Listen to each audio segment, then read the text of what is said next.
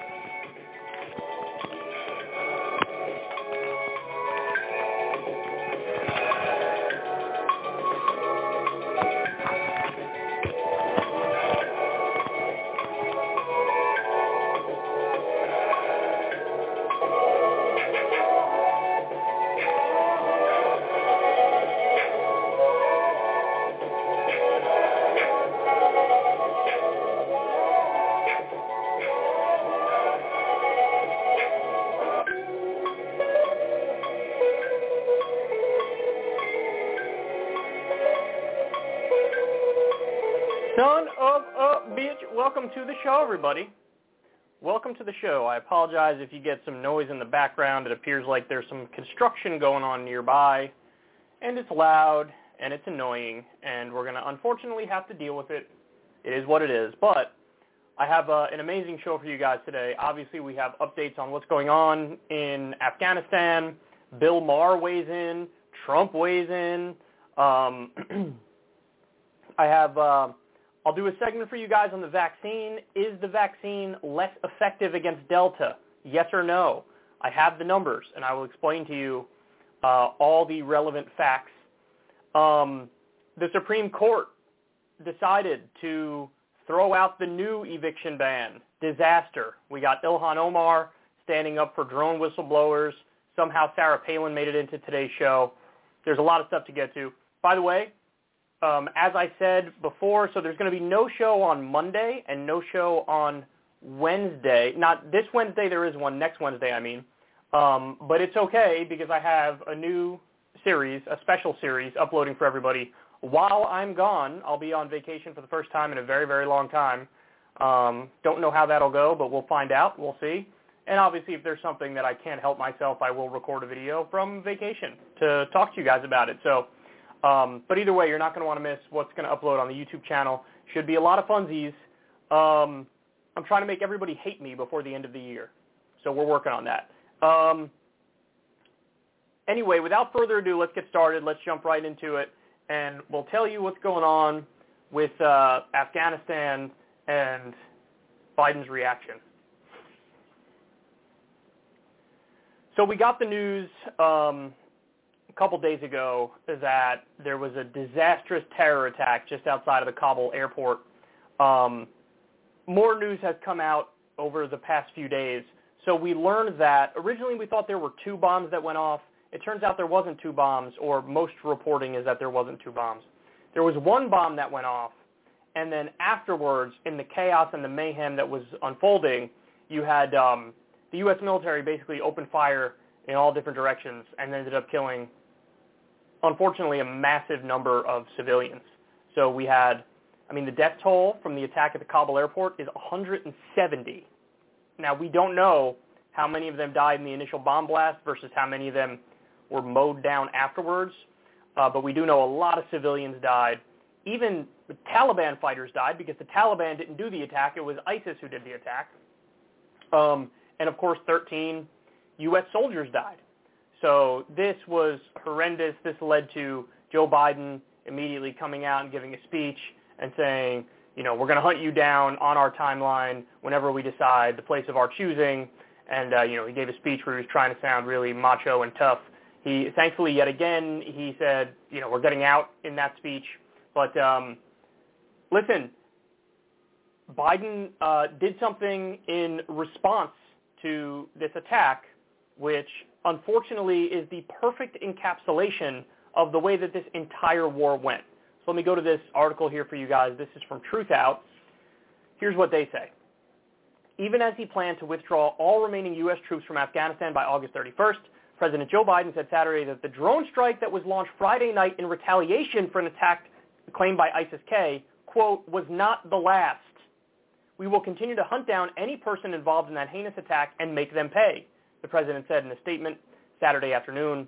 Whenever anyone seeks to harm the United States or attack our troops, we will respond. That will never be in doubt. The Pentagon said the drone strike killed 2 planners and facilitators of the explosion outside Kabul's airport. But according to The Guardian, in addition to targets related to the ISIS affiliate in Afghanistan and Pakistan, an elder in Jalalabad reported that 3 civilians were killed and 4 were wounded in the U.S. strike. Now, so he did a retaliatory strike, a revenge strike, and the more time has gone by after this, the more we learned it is nothing like the Pentagon initially said. And again, a good encapsulation of the war, it's almost never what the Pentagon says and what the intelligence agencies say. So we learned this. 9 civilians from one family were also killed in this strike against ISIS. A man who lost his brother told CNN. 6 were kids, 10 years old or younger. Now, the media, the dupes that they are, and the charlatans and the frauds that they are, when the Pentagon said, we did an attack responding to these facilitators and these terrorists and these planners, and we hit our target, there's no civilian casualties. Can you imagine being in mainstream media and reporting that as if it's factual, not doing your job and doing investigative reporting and doing digging and trying to find out, but just being a stenographer to the deep state and saying, here's the thing that's true because they said it. Well, now we know, again, the more time has gone by, he killed a giant number of civilians, including many children. And now their pictures are floating around on social media as well. So, lesson for the media, for the 9,312th time, don't take the intelligence agencies and don't take the Pentagon at their word. Your job is to fact check. Your job is to verify. Your job is to do investigative reporting. But instead they just pick up the phone and listen to some guy wearing a finely pressed suit with some flags on it, and they say, what he says must be true because look at him, he looks official. I mean, this is absolutely ridiculous. It's absurd. And like I said, this is what the war in Afghanistan looked like. This is what it looked like every step of the way. You had people who were effectively pretending to know what they were talking about, know what they were doing, and had a goal in mind, and they were shooting in every which direction and massacring civilians. There were more civilians who died in the war in Afghanistan than combatants. Think about that. More civilians than combatants.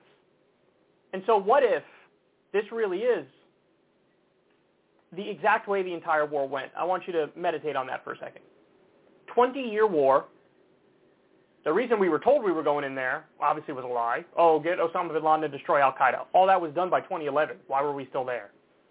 And then just permanently occupy the country, jack the natural resources, keep China and Russia at bay. I mean, make profits for the military-industrial complex. This is what really went into it. And the idea that on the ground they were, highly coordinated and doing things properly. I mean, they used to lie and argue that our laser-guided weapons can kill a mosquito from 10 miles away. Clearly not. Clearly not. Now, I don't know who fed him this intelligence. I don't know what the hell this was based on, but this right here is a war crime. Try to get revenge and retribution and do it willy-nilly and just listen to a report, obviously based on nothing, that says, oh, this is where the planner of the attack is. Are you kidding me? And now children are dead. Civilians are dead. Now, we saw an absolute meltdown from the right the other day and from corporate Democrats when the attack happened on the Kabul airport, an attack that they warned was coming, and we heard impeach Biden. Impeach him or he should resign. Everybody and their mother was flipping out and condemning him. But now we learn this. I haven't heard a peep from the right. I haven't heard a peep from corporate Democrats. Is this what you want? Is this what you want? You want the revenge and the retribution and the retaliation that ends up massacring kids? So nobody says anything about impeach or resign when we massacre kids. But before, when we were the victim of an attack, and other Afghan civilians were, and even the Taliban was a victim of the ISIS attack, that somehow is Biden's fault and he needs to resign for it. You see how our moral compass is broken and our system is totally decrepit and corrupt and disgusting? There's no other way to describe that. That's exactly what that is. Just like nobody called for impeaching Biden over 2 illegal bombings on Syria, illegal and offensive bombings in Syria. Nobody said anything. But from withdrawing from Afghanistan, well, that you should be impeached over. Doing the good thing, you should be impeached over. But all the bad things, not only are we not going to impeach you for it, we're not going to condemn you for it, we're not even going to say anything about it. We're just going to go with the initial line that you ended up getting the people who planned the attack or whatever. Jesus Christ, man. Get out. Get out now. Wrap it up. We're donezo. We're doneskis. We can't have this anymore. Let the right wing crow about how, you should have stayed in Afghanistan forever or whatever the hell. Just don't do this. And by the way, this was one of my fears. One of my fears was it's just nonstop prodding from the right, prodding from a hawkish neocon perspective over and over and over and over and over. And eventually Biden gives in and does something stupid like this. You give in to dishonest people, and this is what happens. You end up killing civilians. I mean, this absolutely breaks my heart. Now, by the way, that attack from ISIS made it much more likely that now we're going to have, a continued drone presence there or fighter jet presence there in Afghanistan. Get everybody out. I don't want to see the drones. I don't want to see the fighter jets. I don't want to see any boots on the ground, whether they're contractors or whether they're, troops, U.S. troops. I want them out. I want them out. Now, thankfully, we've evacuated over 100,000 people now. So we did a good job with the evacuation. But we had this attack, and there are reports that more attacks are coming. In fact, there was a rocket attack or something last night at the Kabul airport, but I haven't seen much of an update on that, so I don't know if there were that many civilians.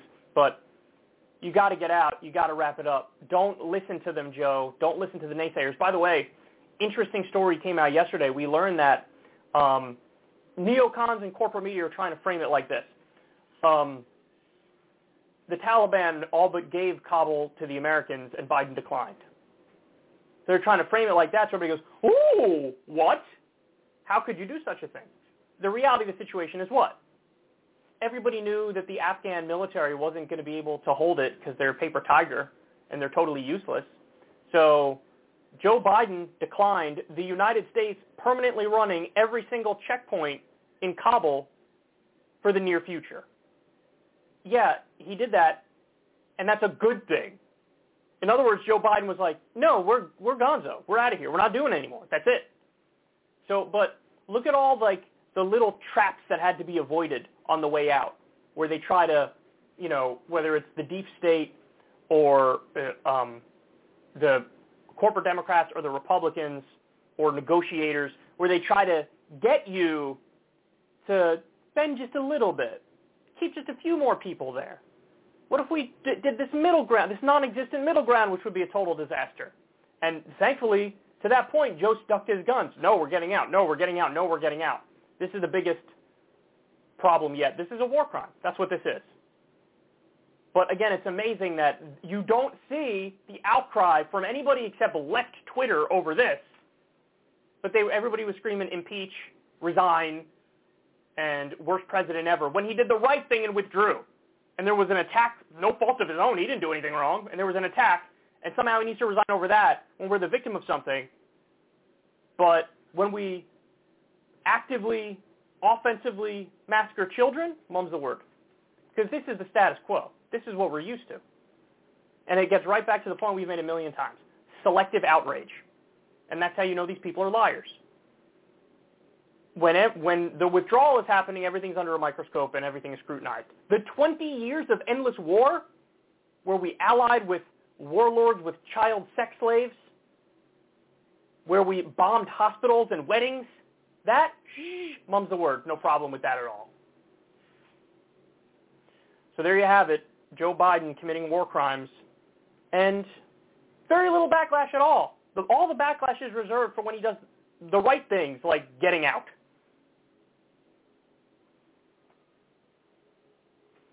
All right, next. Bill Maher really broke the smug meter here with his take on Afghanistan. This is a new take that I've seen in a number of places where people are doing mental gymnastics trying to connect wokeness to the war in Afghanistan and the withdrawal from Afghanistan. Take a look. And finally, new rule, blind hatred of America is just as blinkered as blind love. And we Americans should really get some perspective about where we live. Watching the shit go down in Afghanistan, I was reminded lately of every conversation I've ever had with an immigrant, almost all of which, if we got to really talking, included the notion, oh, you people have no idea. All you do is bitch about and badmouth your own country, but if you knew about the country I came from, you'd stop shitting on your own. But that doesn't make us the bad guys. We're not the bad guys. Oppression is what we were trying to stop in Afghanistan. We failed, but any immigrant will tell you we've largely succeeded here, and yet the overriding thrust of current woke ideology is that America is rotten to the core, irredeemably racist from the moment it was founded, and so oppressive, sexist, and homophobic, we can't find a host for the Oscars or Jeopardy.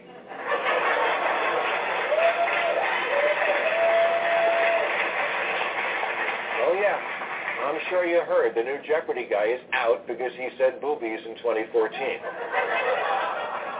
And this is where your new Afghani roommates that you took in will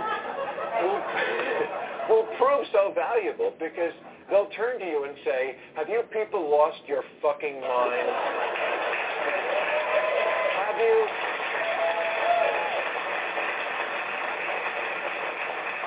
Have you ever heard of honor killings, public beheadings, throwing gay men off of roofs, arranged marriages to minors, state-sanctioned wife-beating, female genital mutilation, marriage by capture? Because we have. What's the lesson of Afghanistan? Maybe it's that everyone from the giant dorm room bitch session that is the internet should take a good look at what real oppression looks like. Ask your maid. Ask your Uber driver. Ask the Asian woman giving you a massage. She'll tell you this place is Shangri-La, and not just because she works in a place called Shangri-La. I mean, listen, if you're talking about the war in Afghanistan and you have nothing to say about neoconservatism and endless war and imperialism, you probably shouldn't be talking about Afghanistan because you have no idea what you're talking about. Imagine bringing up this war, and by the way, he gave a much longer thing there. You can watch the entire thing. At no point does he bring up opium. At no point does he bring up the trillions of dollars of mineral wealth in Afghanistan. At no point does he bring up the military-industrial complex. At no point does he bring up Russia and China and this geopolitical chessboard which we're on, and we think they're our top enemies, and so we need to make moves to keep them at bay. At no point does he bring up any of the relevant issues. It goes back to wokeness bad. Listen, guys, I mean, I don't know how many times we could talk about this on this show. Anybody who knows this show and follows this show knows I'm a critic. I'm a critic of wokeness.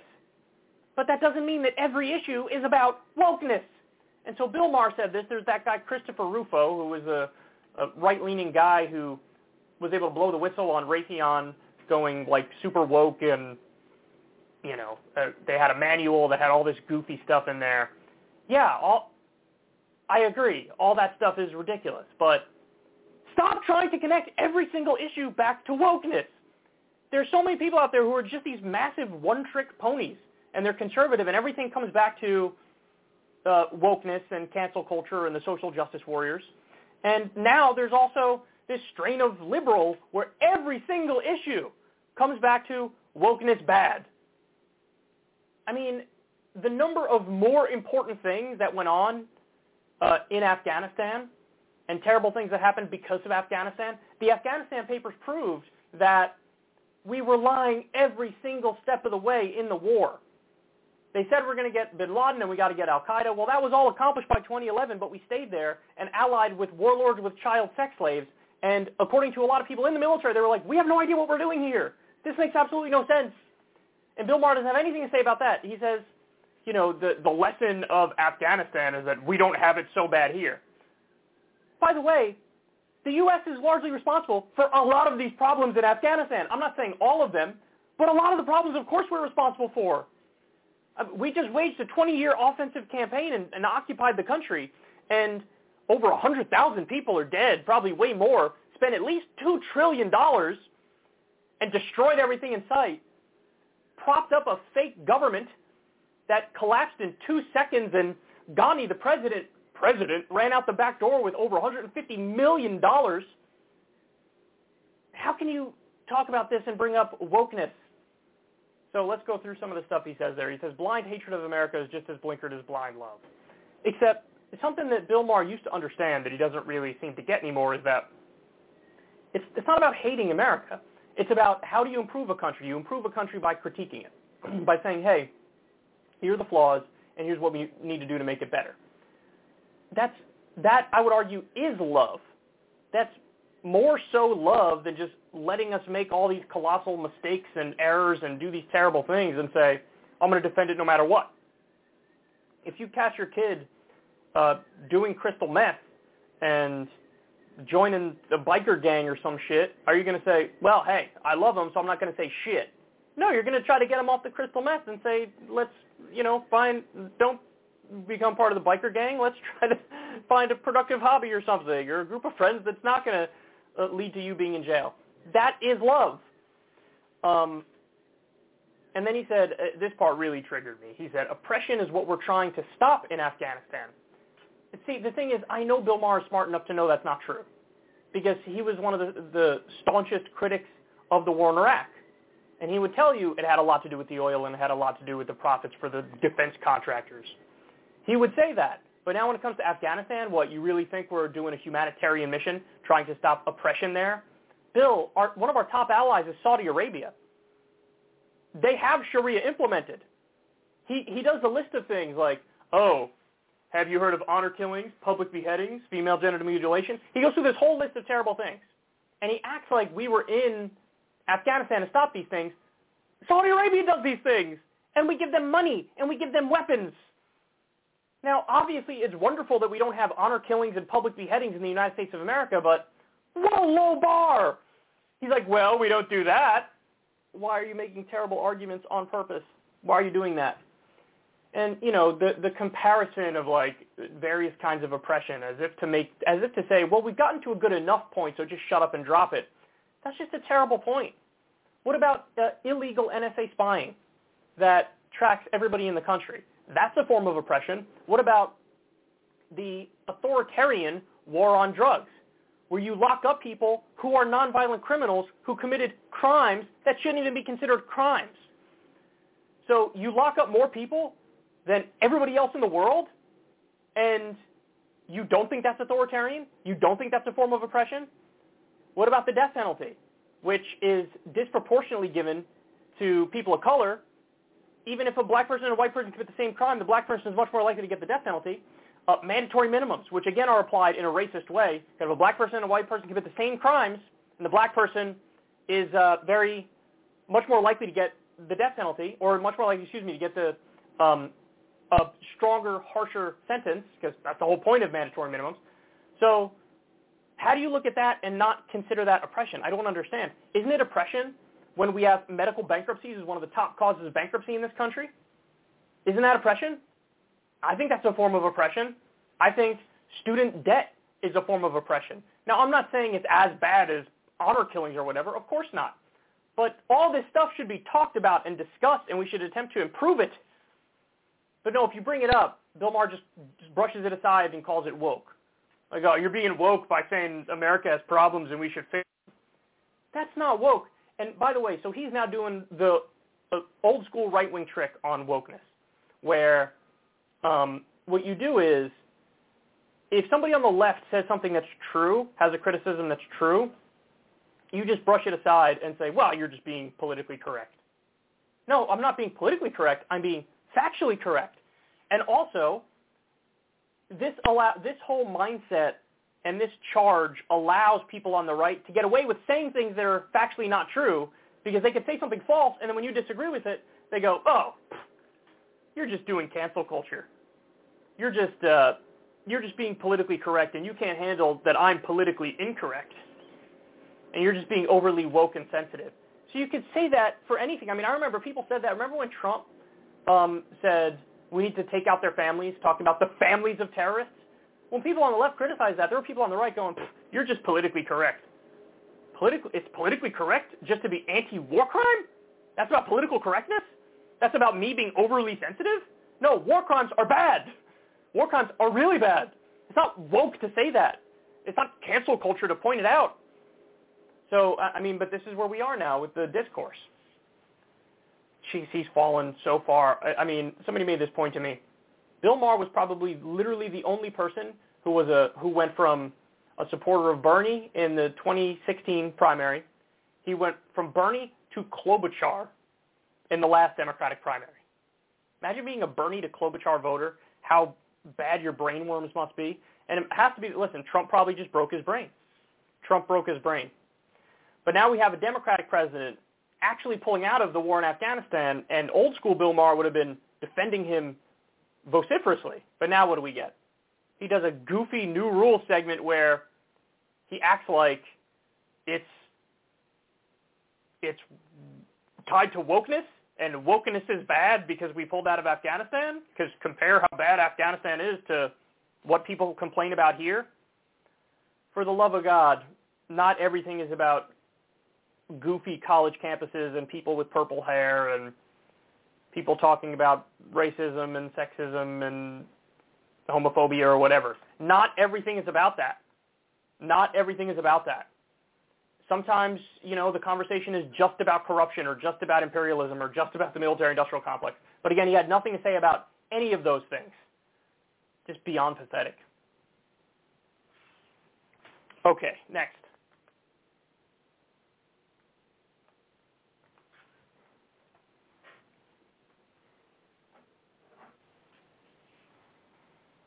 Oh, this next one is extra pathetic.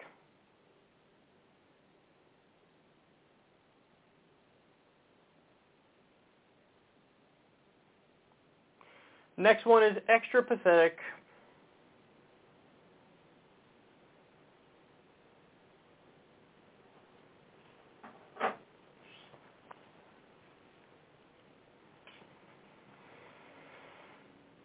So we had the ISIS terror attack outside the Kabul airport. A lot of people died, not just from the terror attack itself, but then also the reaction and the backlash to the terror attack.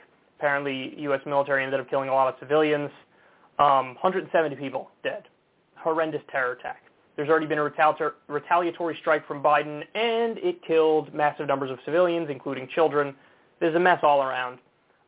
Donald Trump, after that ISIS terror attack, came out and gave some commentary on it. He went on Fox News. Now, the name of the group that did it, this is what they're saying. They're saying it's ISIS-K.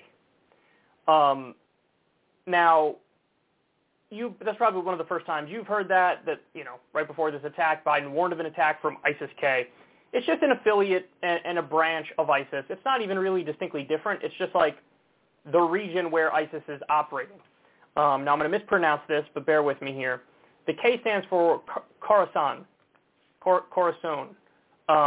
It's a region that includes parts of Iran, and it's just the ISIS branch of this region where it's mostly a particular ethnicity.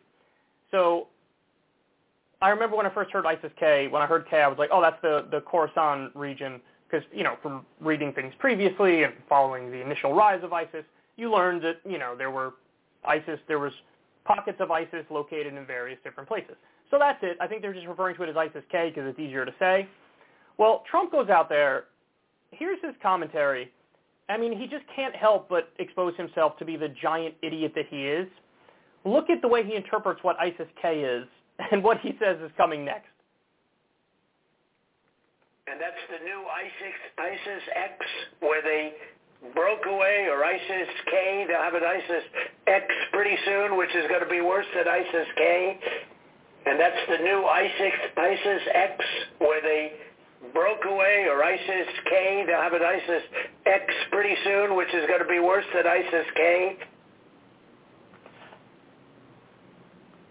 So he seems to believe that, like, you know, we're going down the list here. Like, there was an ISIS-A, and then they were replaced by the worst ISIS-B, and then C came along, and they were really vicious. There was ISIS-C, and there was ISIS-D. Don, that's not the way it works. He says ISIS-K is going to come along, and they're going to be worse than ISIS-X is going to come along, and they're going to be worse than ISIS-K. No, the K stands for the region where they were initially operating. That's what the K stands for. It stands for the Khorasan region. Don, that's what that means. Yeah, no, they're bad, and there's eventually there's going to be an ISIS-X, and they're going to be the worst. Then maybe even ISIS-XX. Oh my God, the double X have got to be. What are you saying? What are you doing?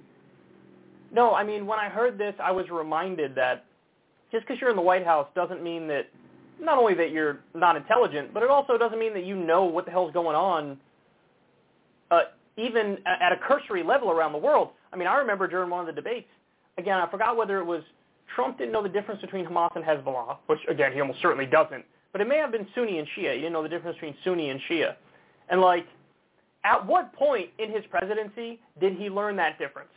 And did he, make decisions accordingly based on that information? I mean, you probably have a solid argument that he never really learned the difference.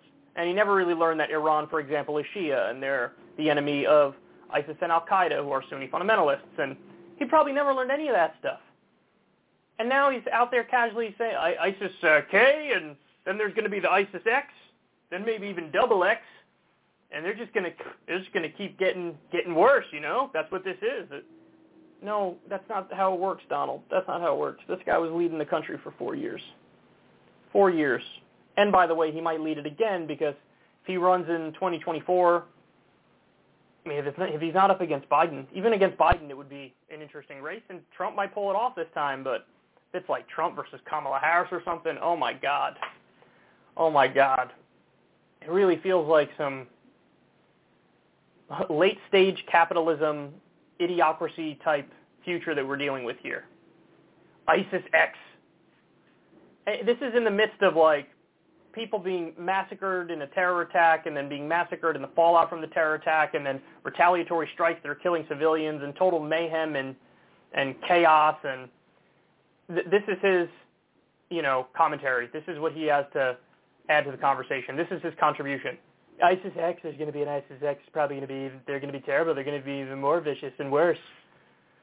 Dude, just go sit this one out. Go play golf from now until the end of time.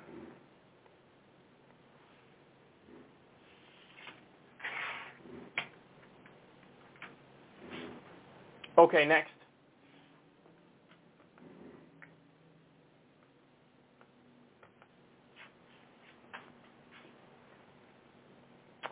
So with Biden pulling out of Afghanistan, now the question arises, is he going to do Iraq next?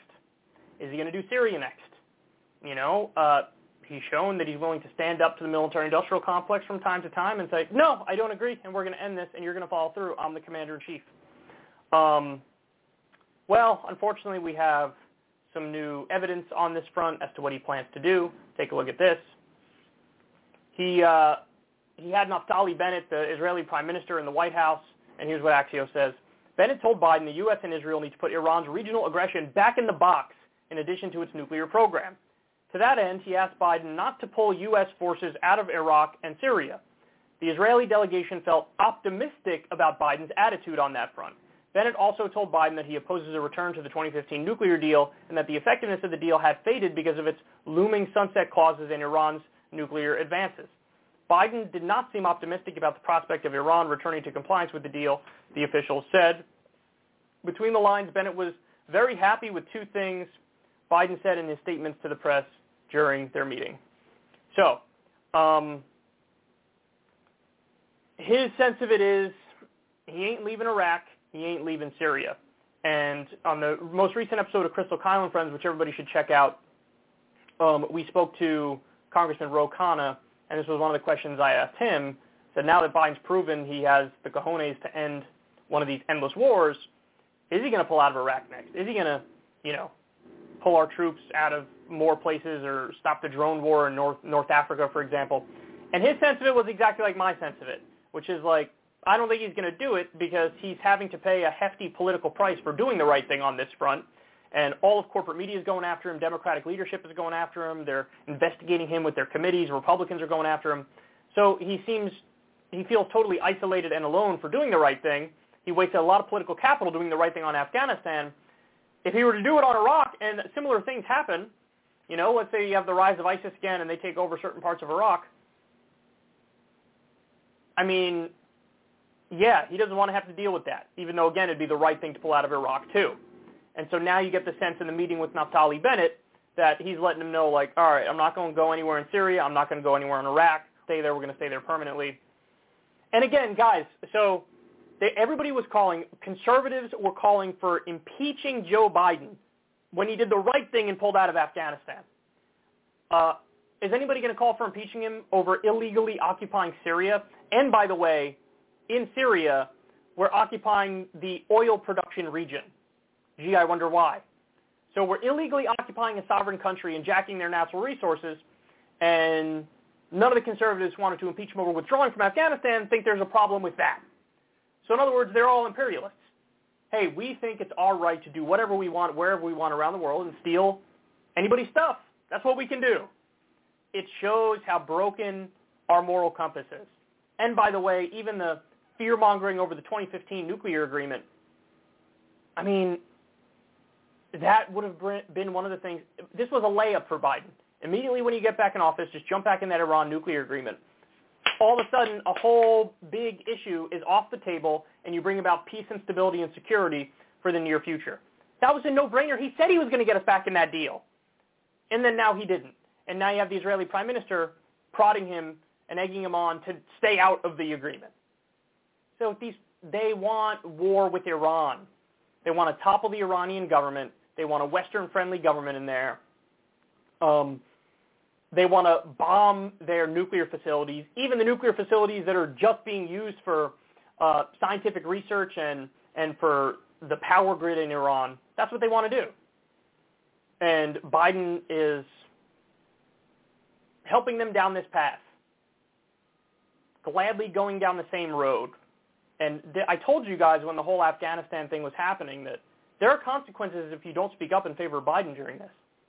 Because what you're doing is it's a massive disincentive for Biden or any other president in the future to do the right thing, because that's an instance of him doing the right thing and getting holy hell rained down on him. By the way, that was the worst the media has ever treated Biden when he did the right thing in Afghanistan. What was the best the media ever treated Trump? When he bombed Syria. So maybe, just maybe, the media has a massive hawkish bias and a neoconservative bias and an imperialist bias. And that probably is because their sources are in the Pentagon and the intelligence agencies, and they repeat what they say, just like stenographers. So they all want endless war, so now the media all wants endless war. It's really disgusting, and it's really grotesque, and it's really corrupt. And unfortunately, my prediction on Iraq and Syria, we're going to stay there. We're going to stay there. And we shouldn't. We should pull out immediately, but we're going to end up staying there. Okay. All right, next. Let me have a little sip of my seltzer water. Little sip of my seltzer water.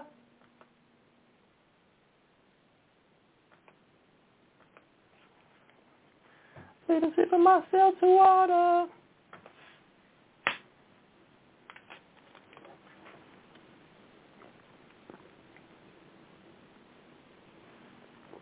Okay, here we go. Here we go, y'all.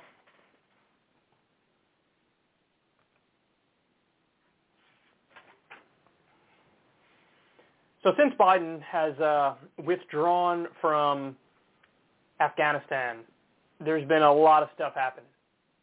So obviously the Taliban marched into Kabul and took over Kabul.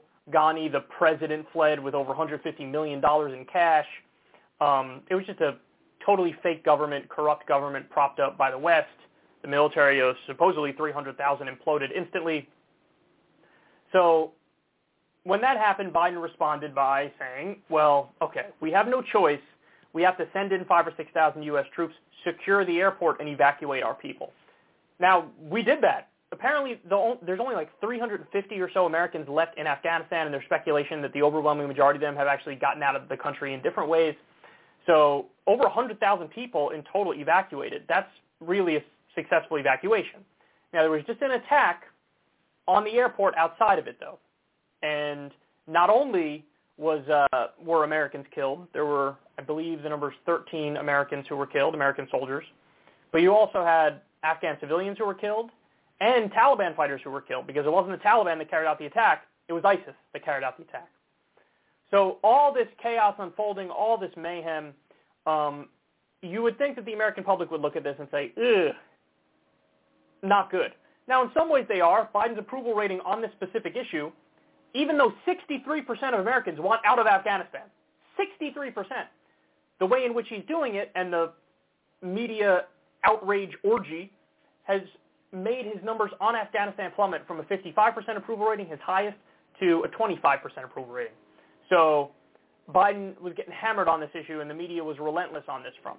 However, just like 63% of the country still said, I want out of Afghanistan, there's another fascinating fact I have to share with you. So this is from Morning Consult. Voters increasingly okay with Taliban takeover as consequence of military withdrawal from Afghanistan. Wow. So voters are like, okay, if the Taliban takes over, it is what it is. Look at this. From the same poll, Morning Consult political poll today.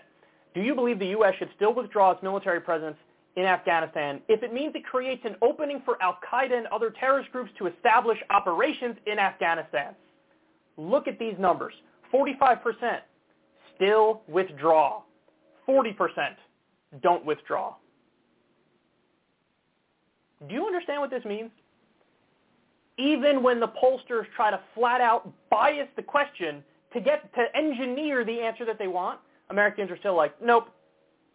Hey, what if the Taliban takes over and basically has control of all of Afghanistan? Don't care, we should still get out.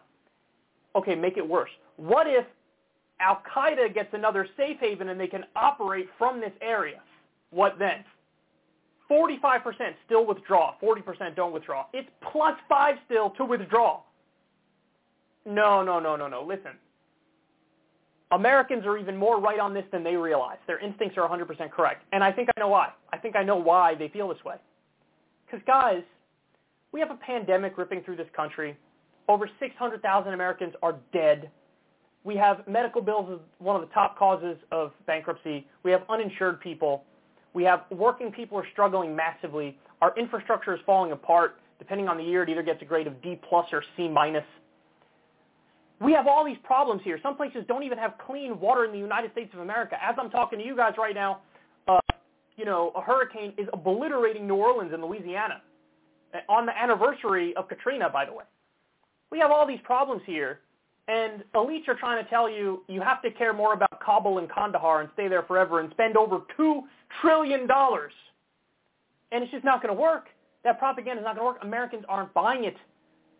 They don't want to do more in Kabul and Kandahar than we're doing in Flint, Michigan. They don't want to. And it doesn't matter how much propaganda you feed them, they're not bending from that position. There will always be more people who say get out than stay in. If even given the facts that unfolded and the way they phrased these questions, they said get out. So that is a huge positive. I mean, we really are the American people are being very resistant to the propaganda. The only unfortunate thing is, in one way they're not. And that way is Biden's approval. Because he did the right thing, Americans think it's the right thing, but he's getting hammered as to everything else that's unfolding as it's going down. But guys, I have to tell you, it appears like it was going to go down like this no matter when we left. So you can't say get out of Afghanistan and then when the president does it say, no, not like that. That doesn't make any sense. So any president who was going to pull us out of Afghanistan was going to deal with a plummeting approval rating for doing the right thing? That just makes no sense, but that's the power of the media. The power of the media is with the relentless propaganda and the narrative. They just chipped away and hammered away and slowly but surely made his approval rating drop on this particular issue, even though he's doing what people say they want. So that part makes me sad, but on the overarching question, you can't get Americans to change their mind at this point. If you say, hey, Al-Qaeda is going to take over and have a safe haven, should we go back in? And people are like, no. Man, that means even with all the relentless propaganda, people have this instinct of endless war is bad, and it's a waste, and what the hell are we doing? That makes me happy, even though Biden's plummet on the issue of Afghanistan doesn't.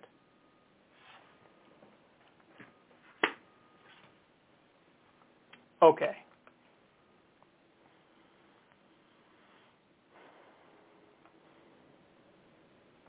All right, let me do one more and then we'll take a break.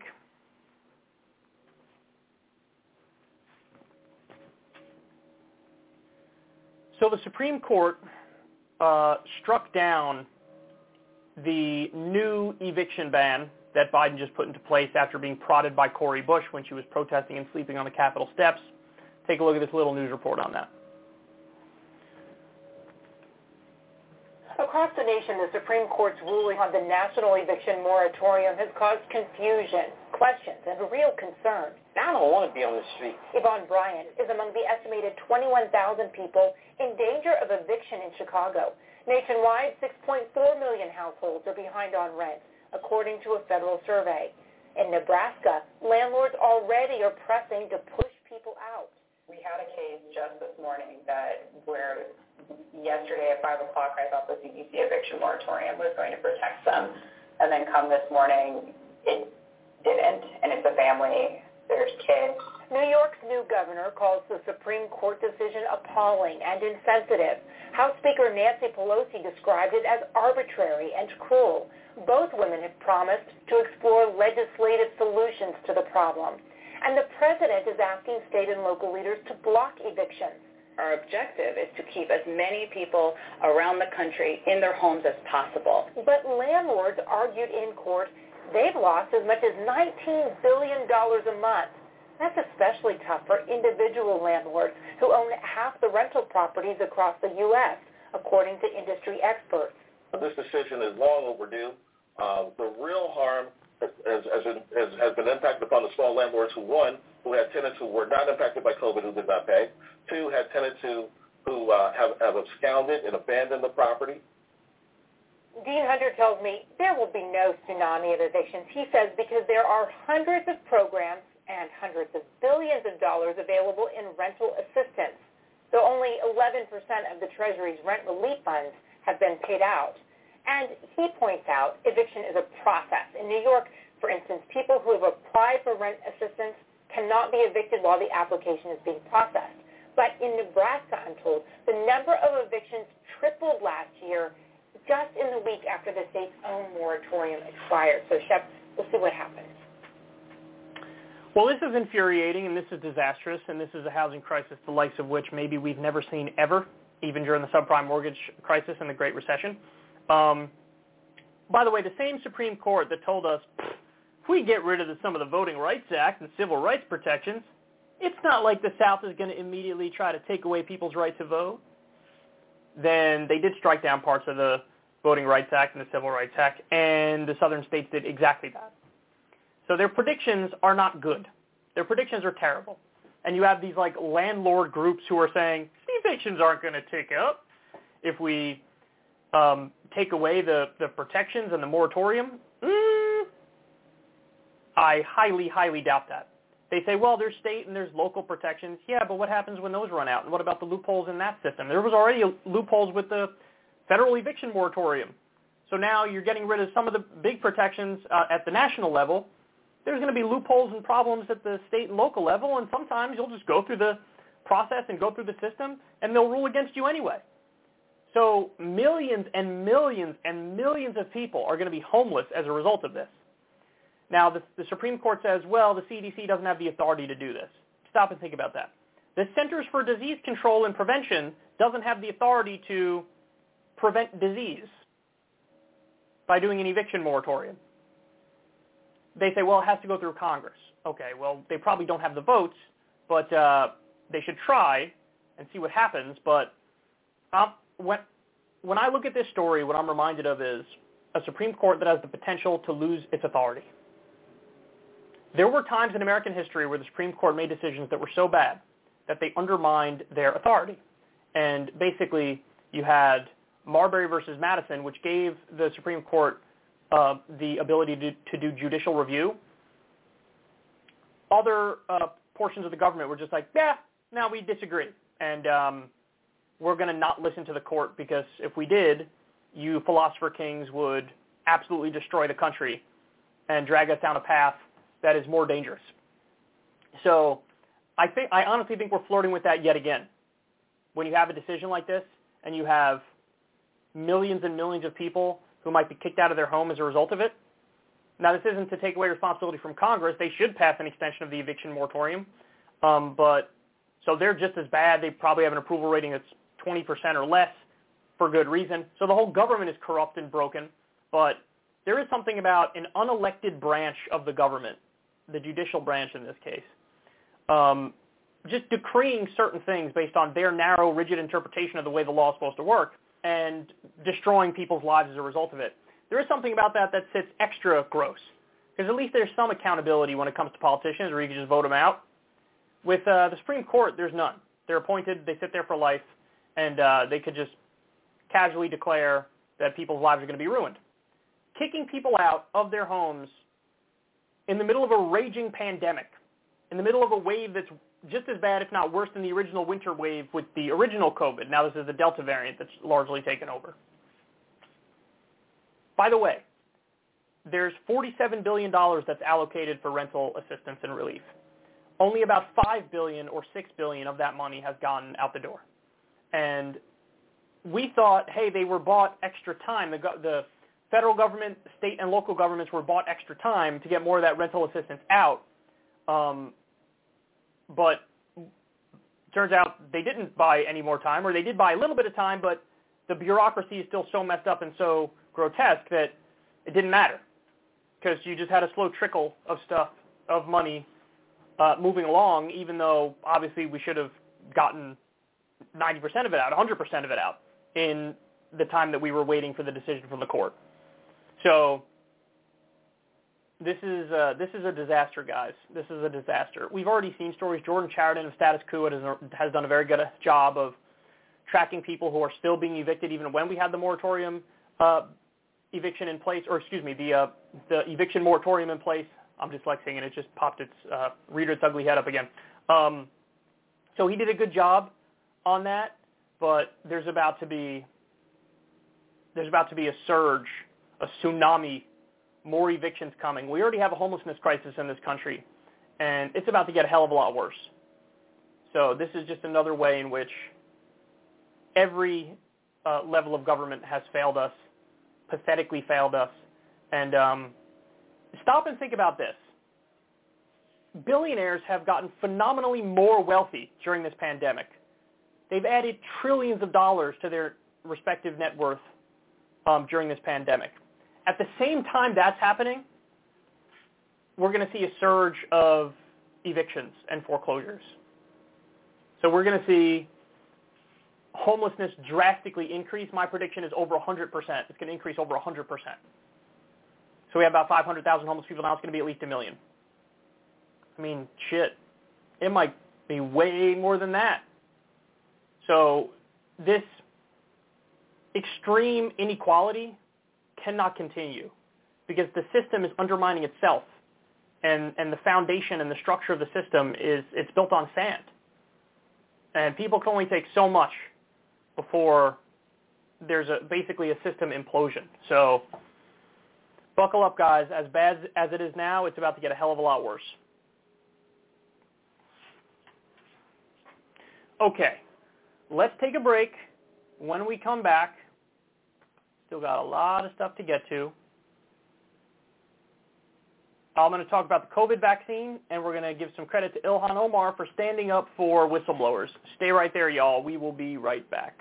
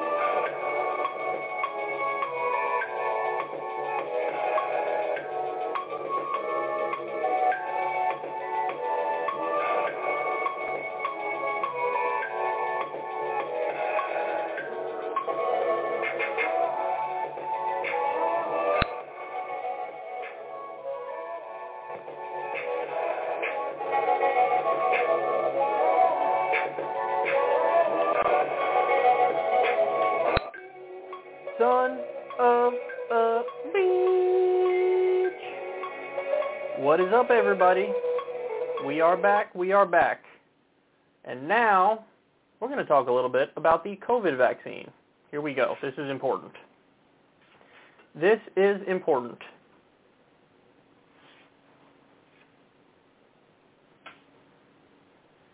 So with this new surge I don't know how to speak, and I speak for a living.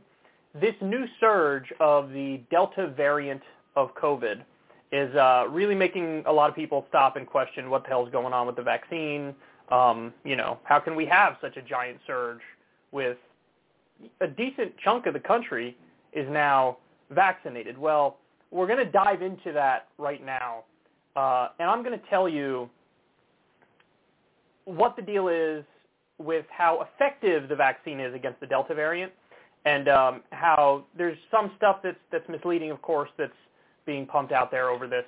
So first, let me show you from Forbes. They say Pfizer shot just 39% effective against Delta infection, but largely prevents severe illness, Israel study suggests. Okay, so now this is new study coming from Israel. Previous studies showed about 64% protection from getting COVID. Now, I got to explain in detail what these different things mean, because a lot of people's initial interpretation of what I'm saying here is different from what it really is. So bear with me as I explain here. But there were previous studies which showed actually no, the vaccines are pretty much just as effective against the Delta variant as it was against the previous variant. So let me give you some more. A full course of the Pfizer BioNTech vaccine was just 39% effective at preventing infections and 41% effective at preventing symptomatic infections caused by the Delta COVID-19 variant, according to Israel's health ministry. That's down from the early estimates of 64% 2 weeks ago from a different preliminary study. Now, here's probably the more important part. The vaccine still provides very high levels of protection against hospitalization, severe illness, and death. So there's 92% protection against hospitalization and 91% protection against severe illness. We showed this chart on the show the other day. There was a chart that showed hospitalizations, and you saw the unvaccinated, it goes like this, like that right there. And then with the vaccinated, it's just like an ever so slight tick up of vaccinations. So without a doubt, the vaccine is providing protections. However, those new numbers, let me repeat them. I want to be clear every time I talk about this. 39% effective at preventing infections and 41% effective at preventing symptomatic infections. So what does that mean? Here's what it means. This is summing it up in layman's terms. If you're vaccinated and you're exposed to the virus, you may not get any symptoms at all, and you may not even get the virus at all, but it definitely is possible, and it's more likely with the Delta variant versus the previous variant, that if you're exposed to the virus and you're vaccinated, you can still get COVID, and you may even be symptomatic, but the symptoms are not going to be anywhere near as severe as somebody who isn't vaccinated. So what we're seeing is even people who are vaccinated, there are plenty of mild cases of COVID, and there's even like a lot of moderate cases of COVID. So you might have what feels like a bad cold or a weak standard flu. Like you might feel like that. That's happening in much higher numbers. But again, it used to be over 95% effective against severe illness, hospitalization, and death, and some studies had it 98 or 99% effective against severe illness, hospitalization, and death for the various vaccines. But even that number has dropped, but it hasn't dropped enough for concern. So protection against severe illness and hospitalization is 92% and 91% respectively. So it has dropped, but it only dropped, single digits. Before it was like over 95% effective. So again, the big takeaway here is don't freak out. If you're vaccinated and you get it, you'll either not get it and have no symptoms, or you could get it and be asymptomatic, or there is a decent chance you could still get it and have mild symptoms or even some moderate symptoms, but you're overwhelmingly likely, if you're vaccinated, you're overwhelmingly likely to not end up in the hospital and not die, and you have way more protection than somebody who's unvaccinated. So I wanted to do this segment to let you guys know the update on the data, because truth has to come before everything else. And, previously it was the vaccine was more effective against the alpha variant. It was. But the nominal drop in effectiveness is really not enough that should dissuade you from getting the vaccine. Because, listen, I've argued this before. Everybody knows my feelings on this. But I really believe that the only numbers that matter are protection against severe illness and hospitalization and death. So if it was 95% or 98% effective now, it has dropped, but it's only dropped to 92 and 91% effective. So it's still a very effective vaccine. And then the final point is, I have to be honest, I was initially skeptical of this idea of a booster shot, because it did feel like a pharma grift. And they were pushing it before we had evidence at all that a booster was effective and would be a good idea. So it sort of was, pharma was being greedy and putting the cart before the horse and all the things that pharma usually does. And I'm a huge skeptic of big pharma. And at one point I was just flat out against the idea of any sort of booster shot. But guess what?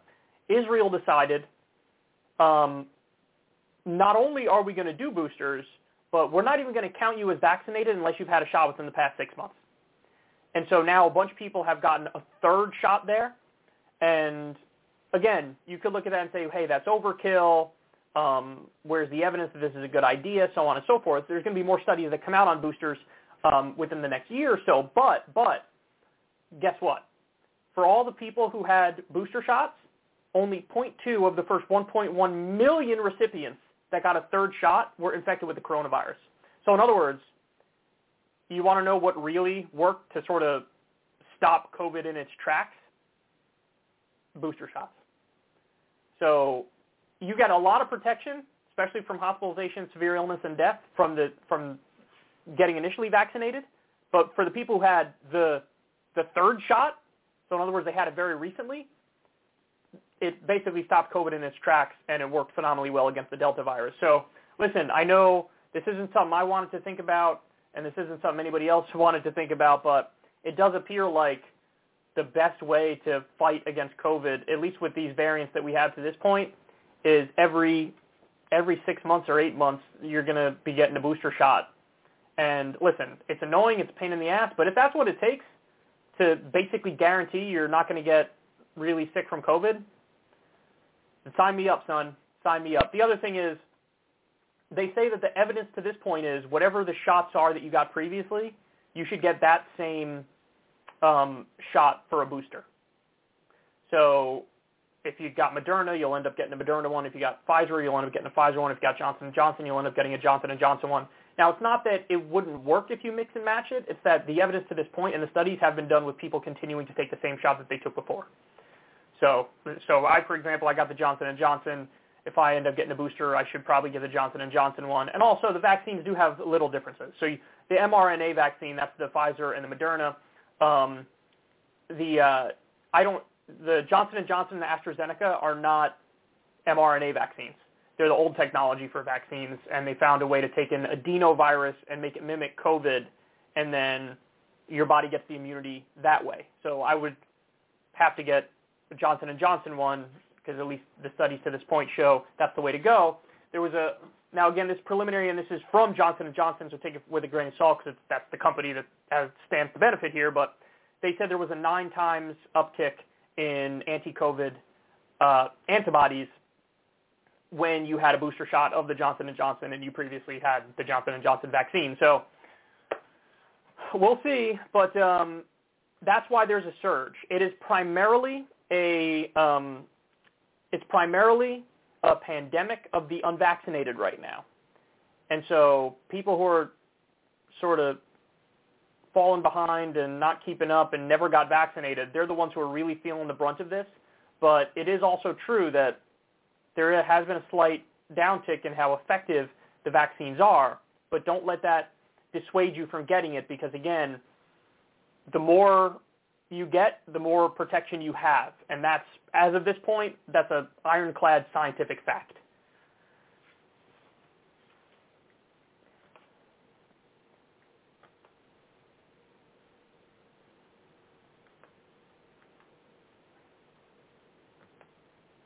All right, next.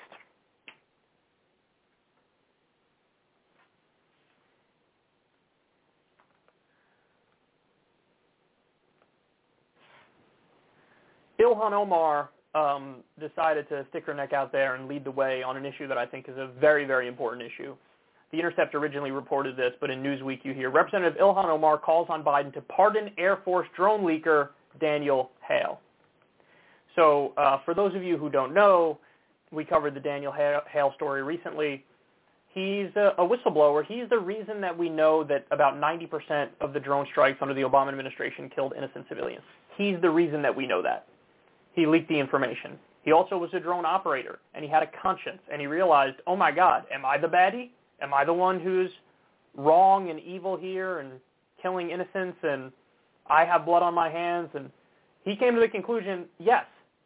I think he got some sort of medal for being a drone operator and killing people, and he thought to himself, what a perverted, disgusting system where I'm being rewarded for pressing a button from thousands of miles away and incinerating sometimes civilians, most of the time civilians and children and people like that. That's insane. And so he has a conscience, and he said this is not okay. He blew the whistle on it, let everybody know what was really going on, and for that he was sentenced to prison. Again, we covered that story recently. So Ilhan Omar says, quote, the information, while politically embarrassing to some, has shown a vital light on the legal and moral problems of the drone program and informed the public debate on an issue that has for too many years remained in the shadows, Omar wrote in her letter. The legal question of Mr. Hale's guilt is settled, but the moral question remains open. I strongly believe that a full pardon, or at least a commutation of his sentence, is warranted. She says, acknowledging where we've gone wrong and telling the truth about our shortcomings is not only the right thing to do, but also an act of profound patriotism. It is for precisely these cases where the letter of the law does not capture the complex human judgments in difficult situations that your pardon authority is at its most useful. Okay. She's right. She's right. If anything, you could argue, hey, the reason he should be locked up is for pressing the button on the drones and killing the innocent people. That's a legit reason to lock him up. But no, he was found guilty for blowing the whistle and telling everybody about all the killing of civilians that was going on. That says so much about how broken our system is. It's like with the Chelsea Manning and Julian Assange WikiLeaks situation, where Chelsea gave to Julian and WikiLeaks evidence of us killing civilians, and you had people kill civilians. They did a double tap. They killed the first responders, and they were laughing about it as they did it. They were laughing. Instead of the people who did the murders going to prison, Chelsea went to prison for a while. Thankfully, she was released by Obama, and then still you have Julian Assange being persecuted to this day. So it says a lot about the system, that it's not the criminals, it's the people who blow the whistle on the criminals who end up going to prison. And this is a rare instance. I got to be honest, I didn't expect anybody to stand up for Daniel Hale from within the belly of the beast, but Ilhan Omar is doing exactly that, and she's right. And I hope that, AOC and Rashida Tlaib and Mark Pocan and Pramila Jayapal and Ro Khanna and all of them, I hope they all sign on to this and put a little bit of pressure on Biden, because he deserves it. He's an American hero. I'm telling you, history is a harsh judge, man, and it's a harsh judge in the right ways. And so people are going to realize that in the same way now we know Daniel Ellsberg is a hero, the person who leaked the Pentagon Papers, we're going to know that Edward Snowden, Julian Assange, Chelsea Manning, Daniel Hale, that these are all heroes. And by the way, he leaked it to The Intercept and Jeremy Scahill. So free Daniel Hale, add him to the list. Actually add Donziger to that list too. Donziger. But who's, of course, blew the whistle on big oil and how they destroyed the country in South America. But anyway, this guy's a hero. Ilhan Omar knows it, but apparently she's one of very few in Congress who does. Okay. Next.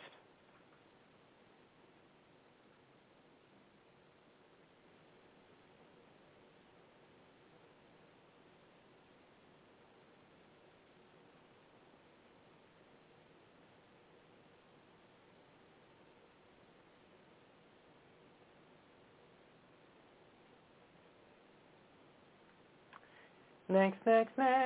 All right, we're already on to Sarah Palin. Breezing through the show today, if I don't say so myself. Sarah Palin went on Fox News with Jesse Waters to bash Joe Biden over the good thing he did, which is pulling out of Afghanistan, withdrawing from Afghanistan. And she reminded me of just how big of a doofus she is and how terrible it was to have her on the national scene when she was John McCain's running mate. So look at the line of attack that she ends up using here. Not against Biden, but against Kamala Harris, who they figure is really making the decisions. Kamala's been plotting. She's had a little jaunt to Vietnam. She's got a little distance between herself and this disaster in Afghanistan. Now she's back stateside. Biden's wounded politically. What do you think's going through her mind right now? She's probably all giddy thinking, oh, good, here's my chance. But really, she is a giggly, girly lightweight in the White House alongside blundering Biden, and that's a shame. She, I think, unfortunate for her, doesn't have a whole lot of support, even within her own party. Yeah, in that inner circle of the real movers and shakers in the Democrat Party, the far, far left, the socialists, they like her because they know what she has in store for America. But she wouldn't have a really easy road to hoe either. She says the far, far left, the socialists, love Kamala Harris.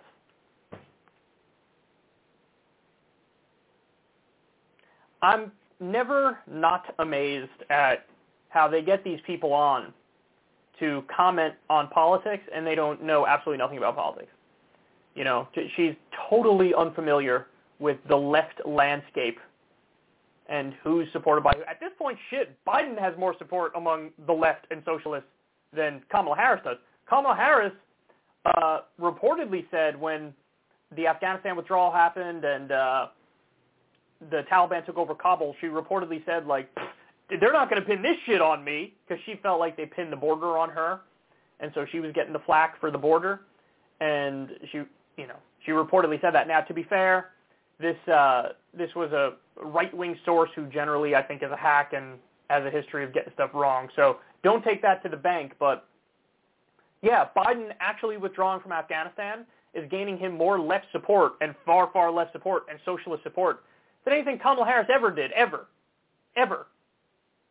If you'll remember, during the campaign in the primary, she initially started out pretending to be like Bernie, except she had the benefits of being both person of color and a woman, and so she was right tied up there at the top, and the second she sort of backed away from Medicare for All and these progressive economic policies, she plummeted.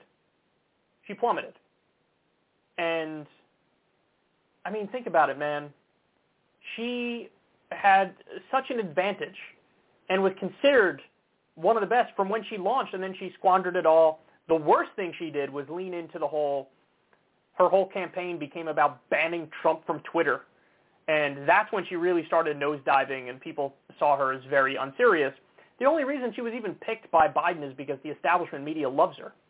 But it's so funny how Sarah Palin conflates, corporatists, the establishment media, and the leadership of the Democrats. She conflates that with, quote, the far, far left, the socialists. No, every socialist I know despises Kamala Harris, and they despise her record.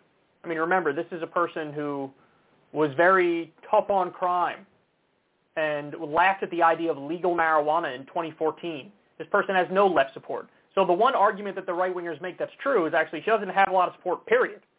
But the fact that Sarah Palin conflated socialists with the establishment says everything you need to know about Sarah Palin. She thinks they're one and the same. She thinks that, the people who really run the country and really run the Democratic Party, they're socialists. Are you kidding me? Are you kidding? It's not remotely correct. They're corporatists. So there you have it. That's Sarah Palin. Sarah Palin contributing to the conversation here. Now, initially the conversation was about Afghanistan. Of course, she said everything that you would expect her to say. She doesn't really espouse a position. She just goes after Biden. people are really unmasking themselves with the whole Afghanistan situation. Because you had people, Sarah Palin's not one of these people, but there were some people nominally on the right who said, I'm in favor of withdrawing from Afghanistan. Then when Biden actually does it, all of a sudden they turn. You had Josh Hawley calling for Biden to resign over this. Meanwhile, he initially prodded Biden, you better stick to Donald Trump's May 1st deadline and get out of Afghanistan by then. Don't extend it. So it doesn't matter. They'll attack him any way they can.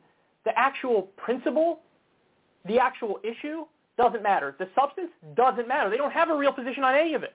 Their position is Democrat bad, Biden bad. And I'm just going to fling mud and hope something sticks. That's their whole thing. That's their whole thing. And so they're just such hacks. I don't know how people don't see that they're flipping on a dime. I have no interest in what these people have to say. And at this point, I'm totally unsympathetic to anybody who's getting brought in by this totally unintelligent commentary and lack of principles and goofy stands for nothing at all. Like blundering Biden. You're calling him blundering Biden because he did the right thing, and as a result of that, Afghanistan fell apart when it was going to fall apart anyway. So go back in the woods, Sarah. I don't want to hear it. I don't want to see you. And Jesse Waters is one of the least charismatic men in America. Only Wolf Blitzer is less charismatic, but his frat boy douche vibes keep him on the air over at Fox.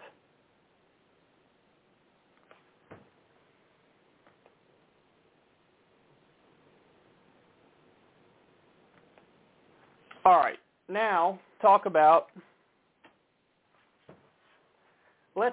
the weapons that the Taliban has. This is no bueno. So with the U.S. pulling out of Afghanistan and the Taliban taking over Kabul and now having all of Afghanistan, all the stuff that we left behind is now theirs. So let me show you exactly what has been left behind. This is a detailed accounting. They have 22,174 Humvees, 8,000 trucks, 634 whatever those things are. I don't know what they are. M117s, 162,000 radios, 155 mine-proof vehicles, 16,000 night vision goggles and devices, 169 M113s, 358,000 assault rifles, Jesus Christ, 42,000 trucks and SUVs, 126,000 pistols, 64,000 machine guns, 176 artillery pieces, helicopters, 33, Mi-17s, 33, Black Hawks, 43, MD-530s, is that what those are? Forgive me if I'm butchering these. I've never read about any of these in my life. Fixed-wing aircrafts, there's 4 C-130 transports, 23, whatever those are, 28, whatever those are, 10, whatever those things are. So yeah, this is what they have now. I will say, so this was, I believe was it in the Times and the Sunday Times? Okay, so there you go. But this is a little bit misleading because that is the total stuff that we had in Afghanistan since the beginning of the war. Now, a lot of that stuff has been blown up. A lot of that stuff has been lost. The idea that they now have access to all that and it's functional is just not true. It's just not accurate. And by the way, in order to fly planes and drive tanks and stuff, those things require constant upkeep. So even with the full might of the U.S. military, it constantly requires new parts and master mechanics who can get all that stuff working. And basically, they can't get that stuff working. So the idea that ISIS now has helicopters and the Taliban now has fighter jets and helicopters, they just don't. And they just don't have the ability to get those things to work. The Afghan military didn't even have the ability to get a lot of those things to work. So it's misleading to present it like, oh, now they have all this. So, but listen, rule of thumb, if we're going to try to make up how much of the stuff that they have, get rid of all the things that fly and all the tanks, because those are not going to be functional. But I don't know, maybe cut the number of guns and pistols like in half, and they have that, weaponry. That's legit. That's probably roughly what it is. So that is a bit of a disaster. Now, I will say this. Everybody who's going to harp away on this and act like, well, this is why we need to reinvade and this is why we need to continue our endless war, we send a tremendous amount of money and way worse weapons that the Saudis actually know how to use. We send it to Saudi Arabia. So that is a government that has implemented Sharia. That's a government that's effectively carrying out a blockade and doing a famine and committing a genocide in Yemen. They're our ally. Look at the unsavory characters, the so-called moderate rebels who aren't moderate at all on the ground in Syria who we've backed and who we've supported and who we've armed. I mean, you can't see that's the thing that's frustrating about this is going to be used as a justification. Like, well, obviously we got to go back in, we got to stop them from using this stuff. But how about we just don't proactively arm people who are our allies who are dictatorial or theocratic or terrible? Let's start there. Let's stop with just cutting off the flow of arms to human rights violators who we know and who we're close with, like Israel, like Saudi Arabia, like the UAE. We could do that, and obviously don't do any more endless wars, but if you're going to do an endless war, maybe don't prop up a fake 300,000-person military and then leave all the stuff there to get jacked, because that's exactly what ended up happening, is that there apparently people in the U.S. government were, to one extent or another, somewhat convinced that the Afghan government would hold. It only lasted 11 days. It imploded immediately. So all those guns and weapons were supposed to go to the good guys who are propping up a fake puppet government, but clearly it didn't work out that way. So, and also we have a history of arming people just like the Taliban. Look at what we armed the Mujahideen and funded the Mujahideen back in the 1980s in the Cold War. So it's not like this is some new thing. Oh my God, look at what's happening here. No, this stuff has been happening for a really, really long time. Now it's not good, but what can be done about it? What are we going to do about it? Well, we have ideas coming from the peanut gallery later, where some Fox News guests are like, just kill them all. That's all you got to do.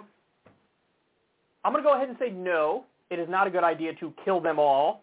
We'll discuss more on that later, but this should serve as further evidence to stop doing these wars. This is another reason to not do these wars. Don't do them in the first place.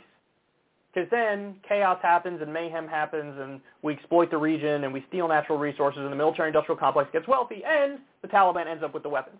By the way, that's who's happier than a pig in shit right now, is the military-industrial complex, the defense contractors. And they probably even love the fact the Taliban got the weapons. They're like, great. Well, we made money off that up front, and now we'll make money selling more weapons to people who can combat the Taliban. The incentives in the system are all fucked up, and this is a giant problem. But no, it's not a reason to go back in. And by the way, there's a decent chance that a lot of these weapons of ours that they have now, they're going to end up using them fighting ISIS, because the ISIS attack at the Kabul airport was not approved by the Taliban, despite what a bunch of idiots and liars were telling you, and that embarrassed the Taliban internationally and made them look like they're not a legit government when they want to be viewed as a legit government. And so a lot of these weapons are going to be used to turn their ire on fellow Islamic fundamentalists and extremists who aren't listening to them. So it's going to get ugly, it's going to get gross, but all could have been avoided if we didn't go in the first place.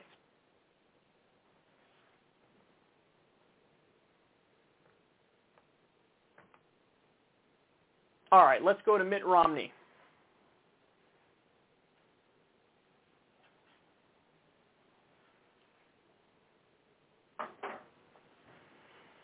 All right, guys, here we go. So Mitt Romney and Mitch McConnell and a bunch of conservative Republicans went on the Sunday shows to talk about Biden's withdrawal from Afghanistan, and they're going on the offense. They're making a bunch of terrible arguments. Let me show you what Mitt Romney said, and then I'm going to respond. There's a political slogan, and endless wars, but that doesn't translate into a serious policy decision. And the real policy is this. You can't, as one party, end a war. It takes two parties to end a war. The Taliban and the radical violent jihadists in the world, they haven't stopped fighting. They're going to continue to fight us. The war is not over. We're just no longer in a place where the war had its apex, where the Taliban was able to allow al-Qaeda to grow and to attack us on 9/11. We went to Afghanistan because we got attacked on 9/11 and lost thousands of American lives. Now America is more in danger. The reason we have a military is to protect America. And by the decision to pull our military out of Afghanistan puts us in greater danger. Don't forget, we went to Afghanistan to knock down al-Qaeda, but we stayed in Afghanistan to make sure they couldn't reconstitute to attack us again. So pulling out means we are less safe, and also recognize the war is not over. We're just in a weaker position. We don't have boots on the ground. We don't have eyes on the ground. When they say, look, we have over-the-horizon capacity, that's a fancy phrase. What does that mean? It means we're not there. The nearest American air base is, 1,000 miles away? I mean, I had eyes on my over the horizon on my teenagers, but that meant I had no idea what they were doing. Likewise, this idea that somehow we're still in control is not real, and America is in greater danger. So I hear you saying that you think we're less safe for leaving Afghanistan than if we had stayed. Do you think that we are less safe now than we were before we went into Afghanistan 20 years ago?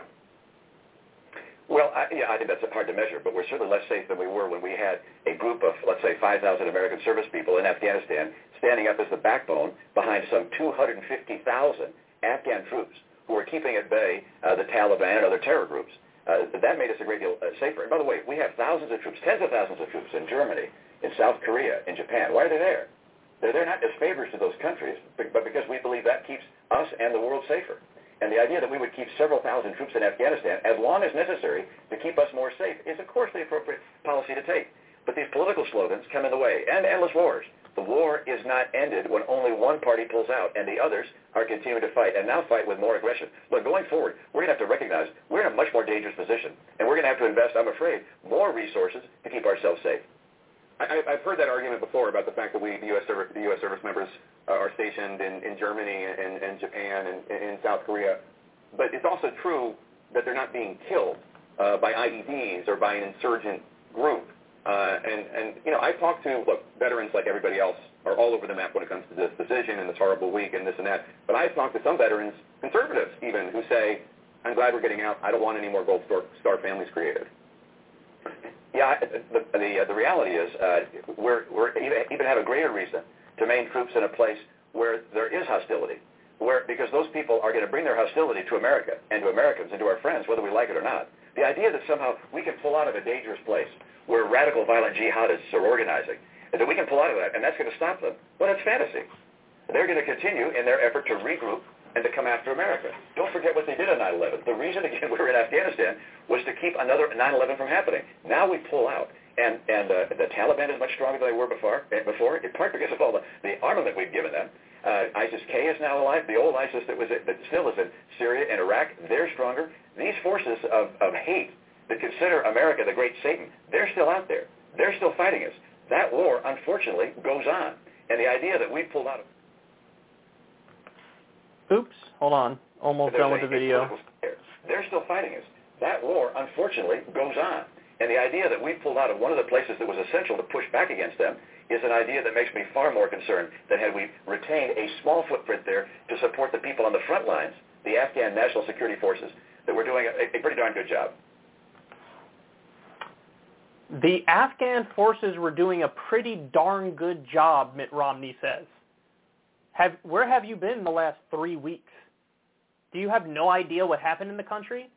Do you have no idea that we supposedly had 300,000 people who were fighting, and then they instantly dropped their guns and ran and went to Tajikistan? The so-called president, who's just a puppet president, took over $150 million and ran out the back door with it. $150 million in cash. The government imploded instantly. Now, yeah, there were 1,000 or 2,000 elite-level Afghan fighters who cared and were really trying to stand up and make a difference, but that ain't enough. They weren't doing a pretty darn good job. Maybe the 1,000 or 2,000 were, but the 300,000? Are you kidding me? And he's pretending like, oh yeah, that kept us more safe. I don't know if he's just a moron or if he's a liar, but man, if he just doesn't understand that it was a fake military, he's dumber than I thought. So, I mean, I love this. He literally, his first thing he says is he attacks the idea of ending endless wars. Mitch McConnell said the exact same thing on a different Sunday show. This means there was a meeting of the GOP caucus where they all agreed, all right, so we're going to go out there and argue for endless war, correct? Correct? And they were like, yeah, let's do that. Let's argue for endless war. Because they're saying the same thing. They're all attacking the, quote, slogan, end endless war. He says that doesn't translate into a serious policy decision. What do you mean it doesn't translate? It is a serious policy proposal. It means let's get out. What, it's only serious when you're a neocon and an imperialist and a hawk and you occupy places illegally for decades? That's the only thing that counts as serious? What a joke, man. What a joke. He says, well, it takes two parties to end a war. Man, I got news for you. Al-Qaeda is obliterated in Afghanistan. There's fewer than 100 Al-Qaeda operatives left there, and that was as of a decade ago. So, and the Taliban, for anybody who knows geopolitics, they know this, the Taliban is a guerrilla army. They have nationalist ambitions. They don't have global ambitions. They're not a global jihadist network. Now, ISIS is, but the Taliban has been fighting ISIS for years now. And again, you would know this if you follow this stuff closely. So if the idea is, oh my God, we need to make sure we protect America. Well, mission accomplished, because the Taliban is in control in Afghanistan. They're the mortal enemies of ISIS, and they're going to fight each other. So it's not, there's not going to be some jihadist network that's growing in Afghanistan. That's utter nonsense. That's not true. And by the way, even with 9/11, the idea we got to go there to attack them.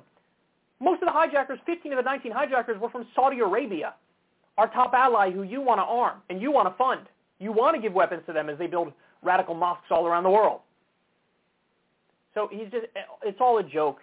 We ought to stay there to make sure that, Al-Qaeda can't reconstitute. There is no Al-Qaeda there anymore. It's ISIS and the Taliban and ISIS are going to be at each other's throats, and they're going to be fighting each other. And by the way, there's a lot of threats in a lot of places. Should we invade Somalia now because they have Boko Haram is there? Is that what we should do?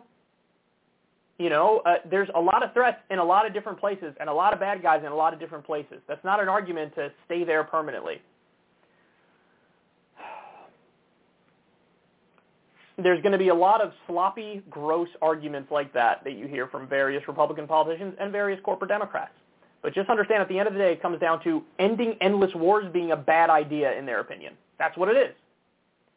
So notice, he's criticizing the withdrawal, but he didn't have anything to say about the 20 years of grift and greed and corruption where the military-industrial complex got phenomenally wealthy and people in the military were like, there's no goal. What are we even doing here? This makes no sense.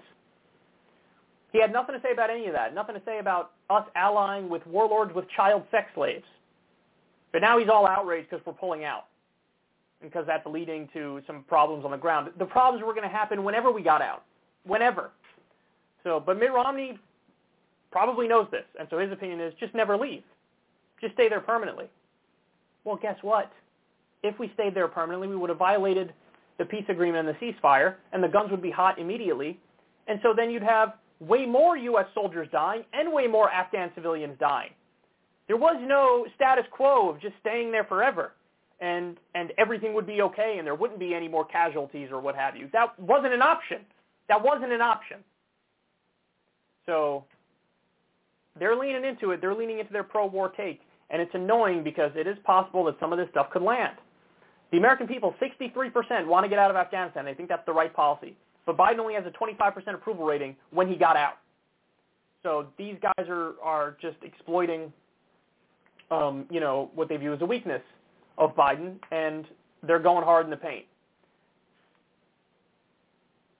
But God, they're the worst. They had nothing to say about Afghanistan during the 20-year war. But now that we're pulling out, oh my God, obviously we should stay in. Obviously we're trying to keep us safe, trying to keep America safe. I don't know if he really believes that, but if he does, he's so naive. To not understand that this has to do with opium and the trillions of dollars in mineral wealth and Russia and China and defense contractors getting wealthy. To not understand that, again, I don't know if he is lying or if he's dumb, but either way, this commentary is beyond idiotic. Okay. All right. All right, final story of the day, y'all. Here we go. The soldier who killed bin Laden has become a bit of a conservative media star, and he always says the same thing when he goes on these shows, and it's across the board terrible. So here he is on Neil Cavuto's show. Look at his simple solution to what's going on in Afghanistan. Let's go to Rob O'Neill, the retired Navy SEAL, the man who shot Osama bin Laden.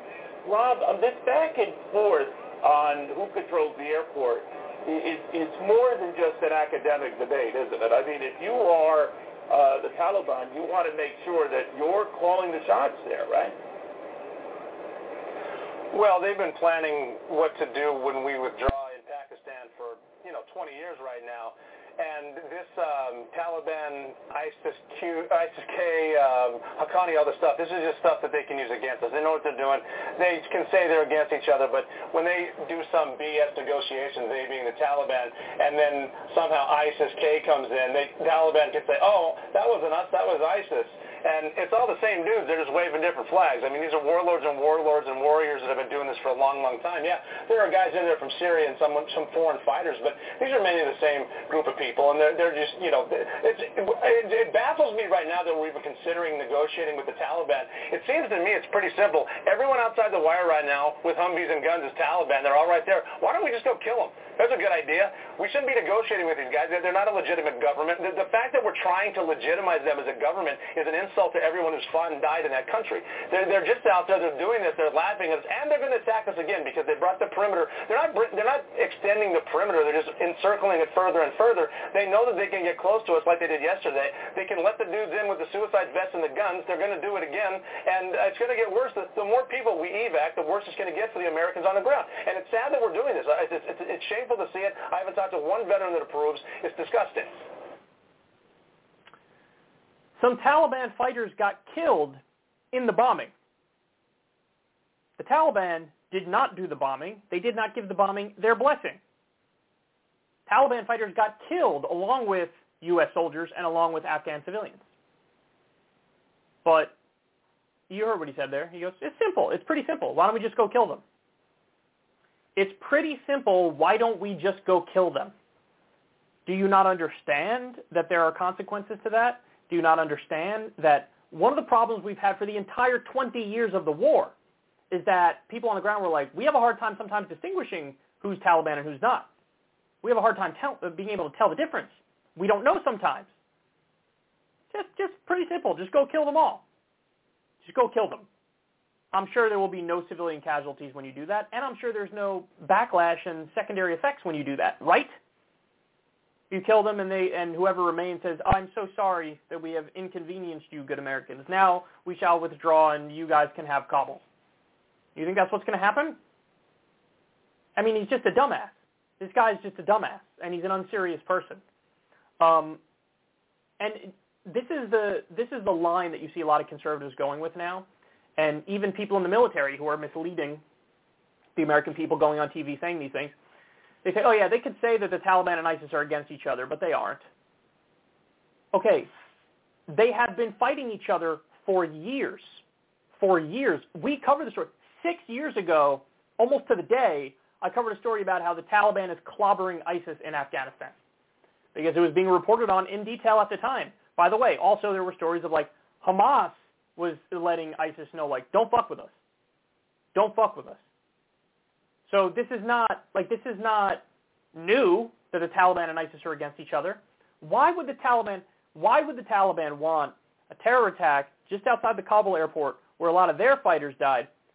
Why would they want that when they're trying to show the world right now, and this is clear from their fake PR offensive, they're trying to show the world, it's cool, everybody, it's cool, relax, relax. We're modern. We're not like the old guys. We mean well. We believe in women's rights and freedom of speech and stuff like that. And don't worry, we'll secure the country. Everything's under control, and we're a legitimate government. You could deal with us. Why would they do the terror attack? Therefore, it's the most likely thing to drag the U.S. back into the fight. And by the way, we now know that the U.S. is drone striking everybody and their mother, quite literally mothers and children and women, innocent people. So why would the Taliban try to draw the U.S. back into the fight when they want the U.S. gone? See, he doesn't get it either.